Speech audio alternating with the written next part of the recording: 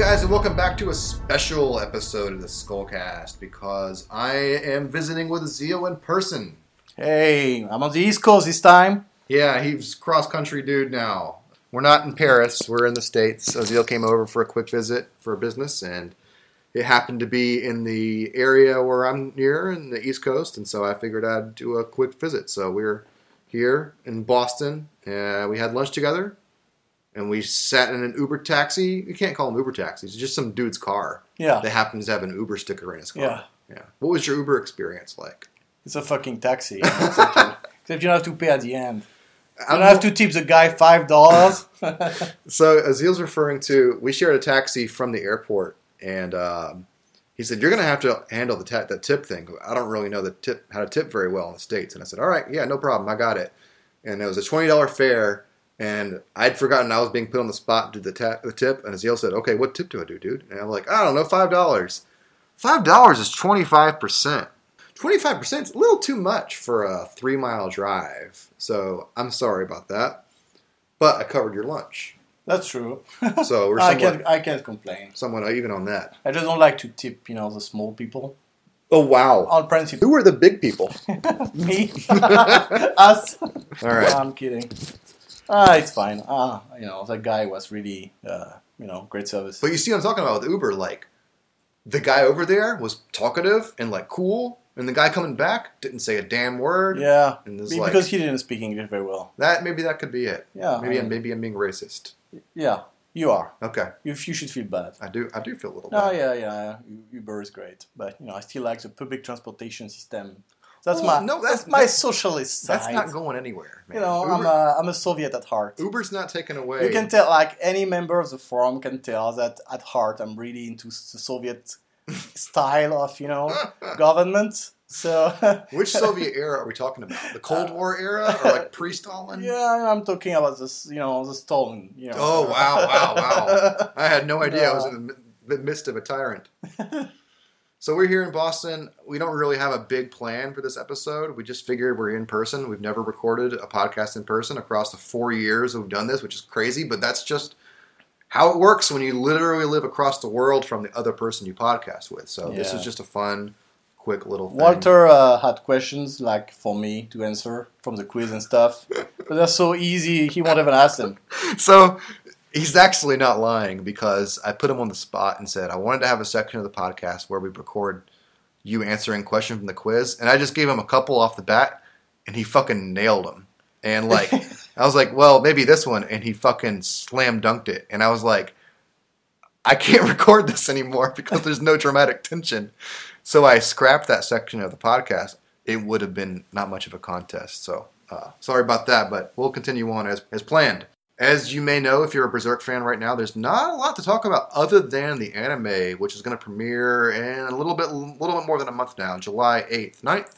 I can't remember. One of those two. In Japan, and Crunchyroll is supposed to be streaming that to the U.S. I think it was Anime News Network, used the phrase premiered or streaming the premiere internationally. Now, I don't know if that means in sync with the Japanese release. Like, is it going to come out in the States July 9th? I sincerely doubt that. Maybe it'll come out in Korea or Singapore or something. That's international. Sure. I just don't know. I feel like we won't see the new anime in the States legally for a while. They do, like, I know in France these days they do, like, day plus one subtitled. That'd be fantastic. I mean, I'm not saying I would certainly like that as someone who's very curious about this.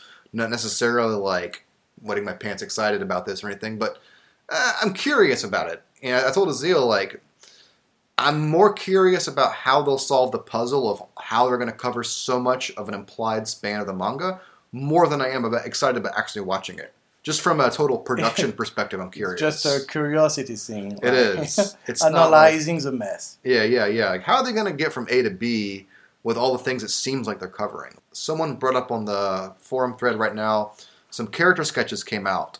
Farnese, Serpico, and Isidro, thank you. And one of them shows Farnese with her Millennium Falcon era haircut after she cuts her hair and devotes herself to Guts.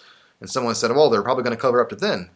But I'm like, if that's the case, that means they're covering the entire span of Conviction and the first sections of Millennium Falcon. And like that's a come on, guys. Like I get what you're saying with the character design, but that's a stretch. Like I can't even see them doing up to if we're gonna go up to Mozgus, where is the Mozgus character sketches? Where is the anybody from the Albion's character designs or voice actors or anything? There's nothing. There's no evidence of that anywhere. The thing is, it's easy if, like, you know, when you're doing a sketch of the character, it's easy to do like evolutions of her. You know, I mean, just as a designer, as a character artist, you just do it because you know you do it. So yeah, I don't think it means much. I also a place to end a series like that. The Return of Griffiths is a good place to end it. It absolutely like is. The end of 21 is just like it's a perfect place.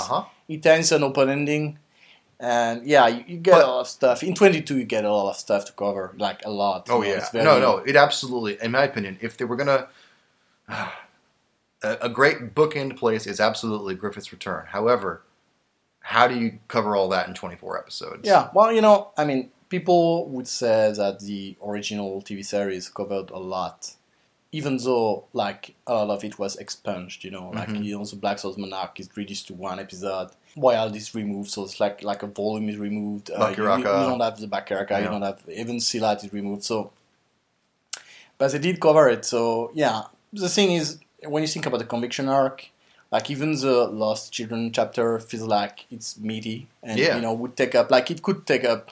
I don't know. To me, it could take up 15 episodes easy. Maybe more. So, and yeah, the Conviction stuff. It's just there's so much stuff going on.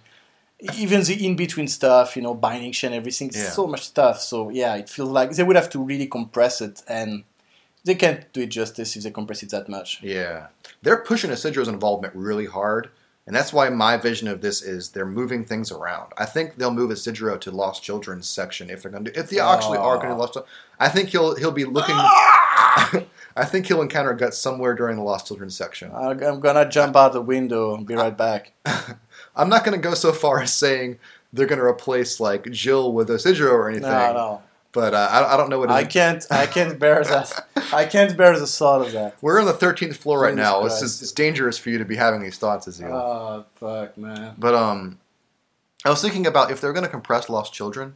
I really think the parts that work about Lost Children is that relationship between Jill and Rasheen and Guts and that whole thing. I'll tell you what makes it work. It's the return of the Black Swordsman. Yes. And since he never came, he has no place to return from. So yeah, right from the start, he's already fucked. That's true. That section of the Conviction arc, it's kind of like a victory lap for Guts. So, coming back in the Black Swordsman gear, yeah. His glory. Yeah. But I mean, those small scenes between Jill and Rasheen are like what kind of like the what's the word? The emotional core. I think they're really gonna nail the social commentary on Zepek and stuff. I think they're really gonna do it justice. Man, I don't think we'll see Zepek, unfortunately. Well, I mean, maybe I don't know. Don't be so sure. There's Squills Mozgus, but Zepek, he'll be there. Oh yeah, sure. So yeah, I don't really know what to expect at this point. Again, I'm more curious about how they'll solve the puzzle than actually excited to watch it. So we'll see. We'll actually know quite a bit more about this in a month from now, even though we'll be a few days before the premiere.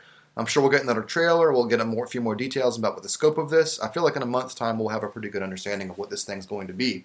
Yeah, we'll get the cast too. I think once we get the full cast with the voice actors, I mean, if Mozgus is there, with Zepek or whatever, or Jill is there. So yeah. I think that'll be, That'll telegraph quite a bit if we see those things, for sure. Other news. Miura did 2 interviews recently. I mean, you can call them interviews. They're very brief. Yeah. He's done them a couple times now. Yeah. He did some in 2010. He may have done another. I don't know for sure. I think he did one in 2011 or 2012, right before the anime premiere. But I don't know of it. I mean, he did at least twice. At least it happened at least twice. And yeah, it's just Nico Nicholson stuff. I mean, she does that with many authors, and I think you say it's interviews because I get the feeling she gets to his place. They talk for 2 hours, and then she will move things around and do a comic around it, and make it in a way like she does a thing. She makes it into a funny manga. But yeah, I think there's at least 1 or 2, I'd say 2 hours, talk and meet and greet thing at the core of it. So it's pretty interesting because, she puts it in a certain way, depicting Miura, as in some kind of enemy, evil guy and stuff. But she's a mangaka like him, so I think he talks to her not in the way he would talk to some random guy who's just interviewing for some company and stuff. So it's also interesting to see him talk about the same topics he's talked in the past, like sometimes 20 years ago, like the illustration files 20 years ago. Yeah. So, and actually he's remarkably consistent, I'd say. He says pretty much the exact same thing every time. And I don't think he just went and reread what it said before, It's just the truth. So I like that first comic, and I hope we can get the second one out quickly. Yeah, I think the second one talks about his views on animation and what his interest in animation is. Yeah. And things like that. It's cool. I mean, we've seen a few interviews with Miura, and it's just cool to see him talk about the origins of the series. I don't think I've heard him talk about wanting to make a sword fighting comic before. I think that... that part is new, Yeah. That aspect. Cool. It's interesting, because it's something I feel like I've talked to some guy before on the forum about this.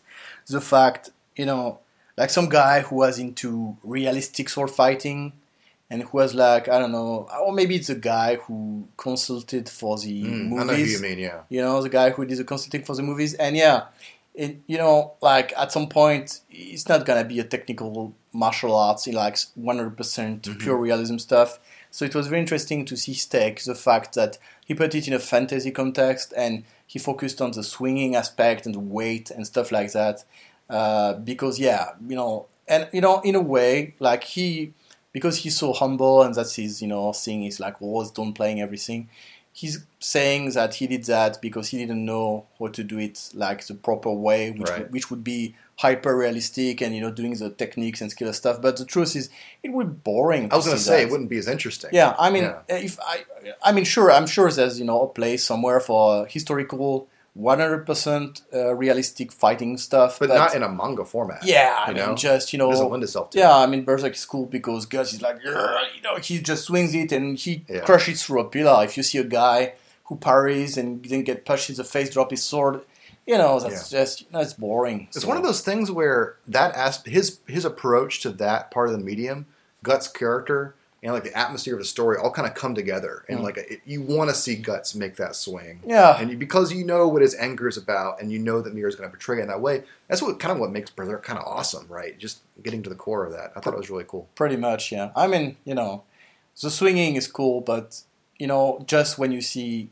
Guts clenching his teeth, to me that part is equally cool to the swinging, and then when you see the entrails flowing, that kind of shit. Just that small panel of the teeth being clenched. Yeah. That's when it's coming. It's coming. It is coming, and that's great. He mentioned that the whole thing about weight, like portraying weight and having the gravity or the weight of something very important, the way it's portrayed. We've touched on that in the podcast before. It's kind of like our way of explaining why there's gore and why the portrayal of gore is the way it is. Like if a guy gets hit in the face and his eyeballs pop out, why is it so extravagant like that? It is because this is giant slab of iron or steel being slapped into someone's head. It makes meat bags of people. It's showing the weight of the swing. I like, it's interesting. Like the several things interesting about that is the first is what he said about doing. Putting in a little deceit in order to make the thing more realistic. Like, if you make something too fantastical, like, for example, in Chinese movies where they're just, with the cables, they jump in the sky. Yeah, it doesn't feel real. But, if it's a guy with a giant sword, but he still has the effort of swinging it, and, when it falls, it breaks stuff.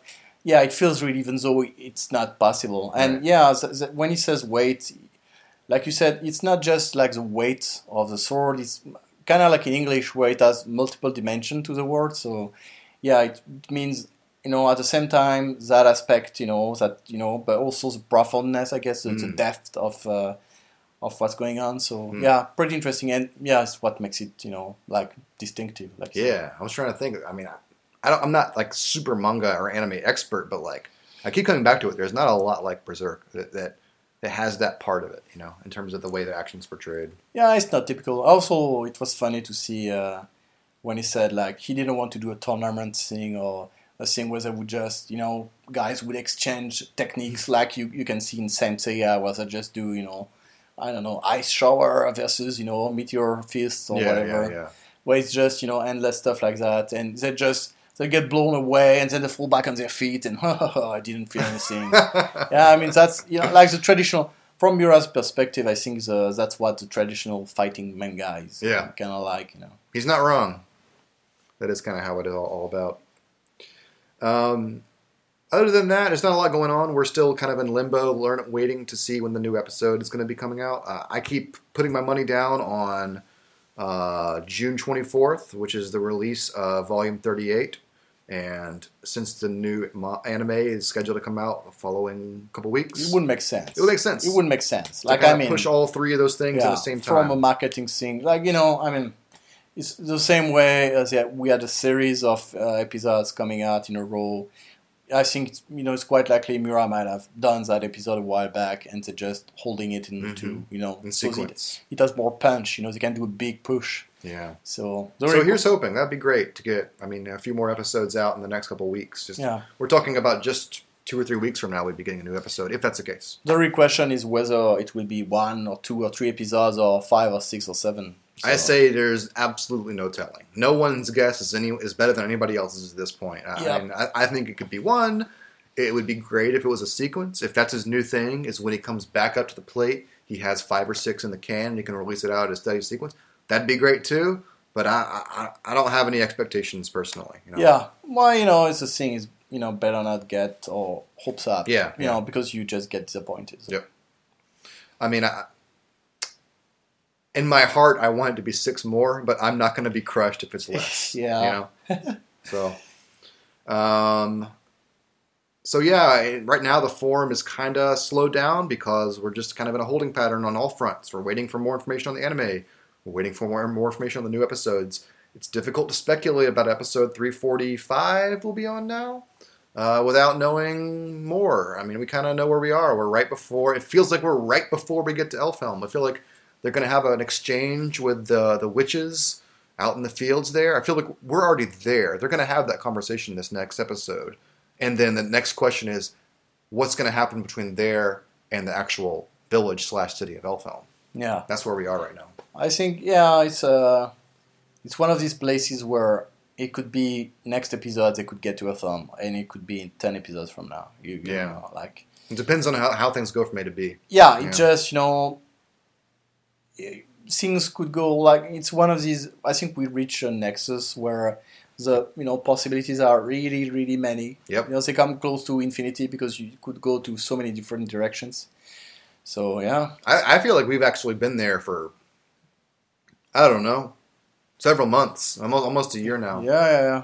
A year ago at this point was right before Miura started back with the Rickert-focused episodes.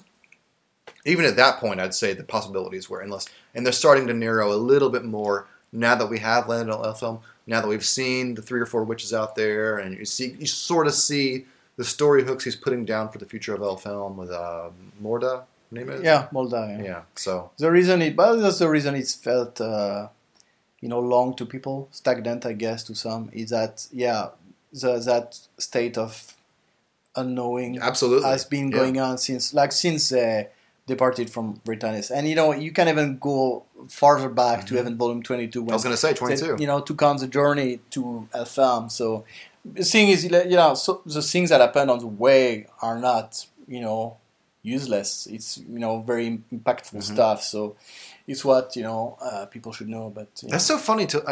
I've certainly encountered that perspective myself. People saying, essentially they would say that the plot hasn't progressed since they set out for Elfhelm.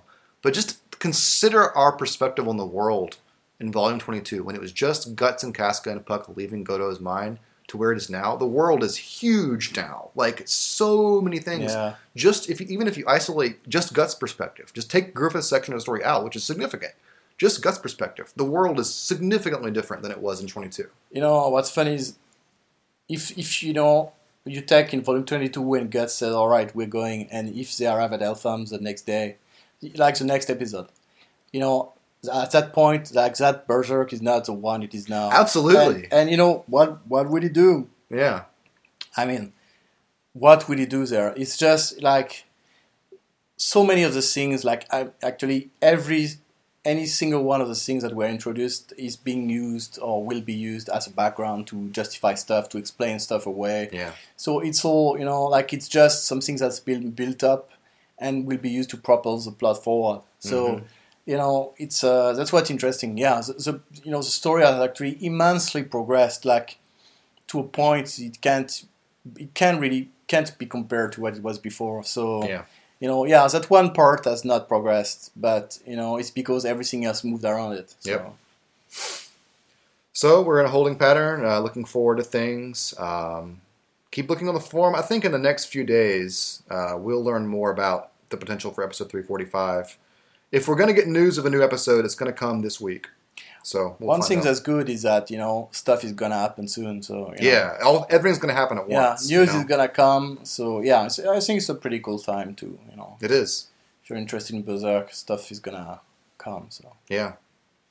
So look forward to that, and thanks for tuning in to this very short, abbreviated episode of the Skullcast. Ciao, guys.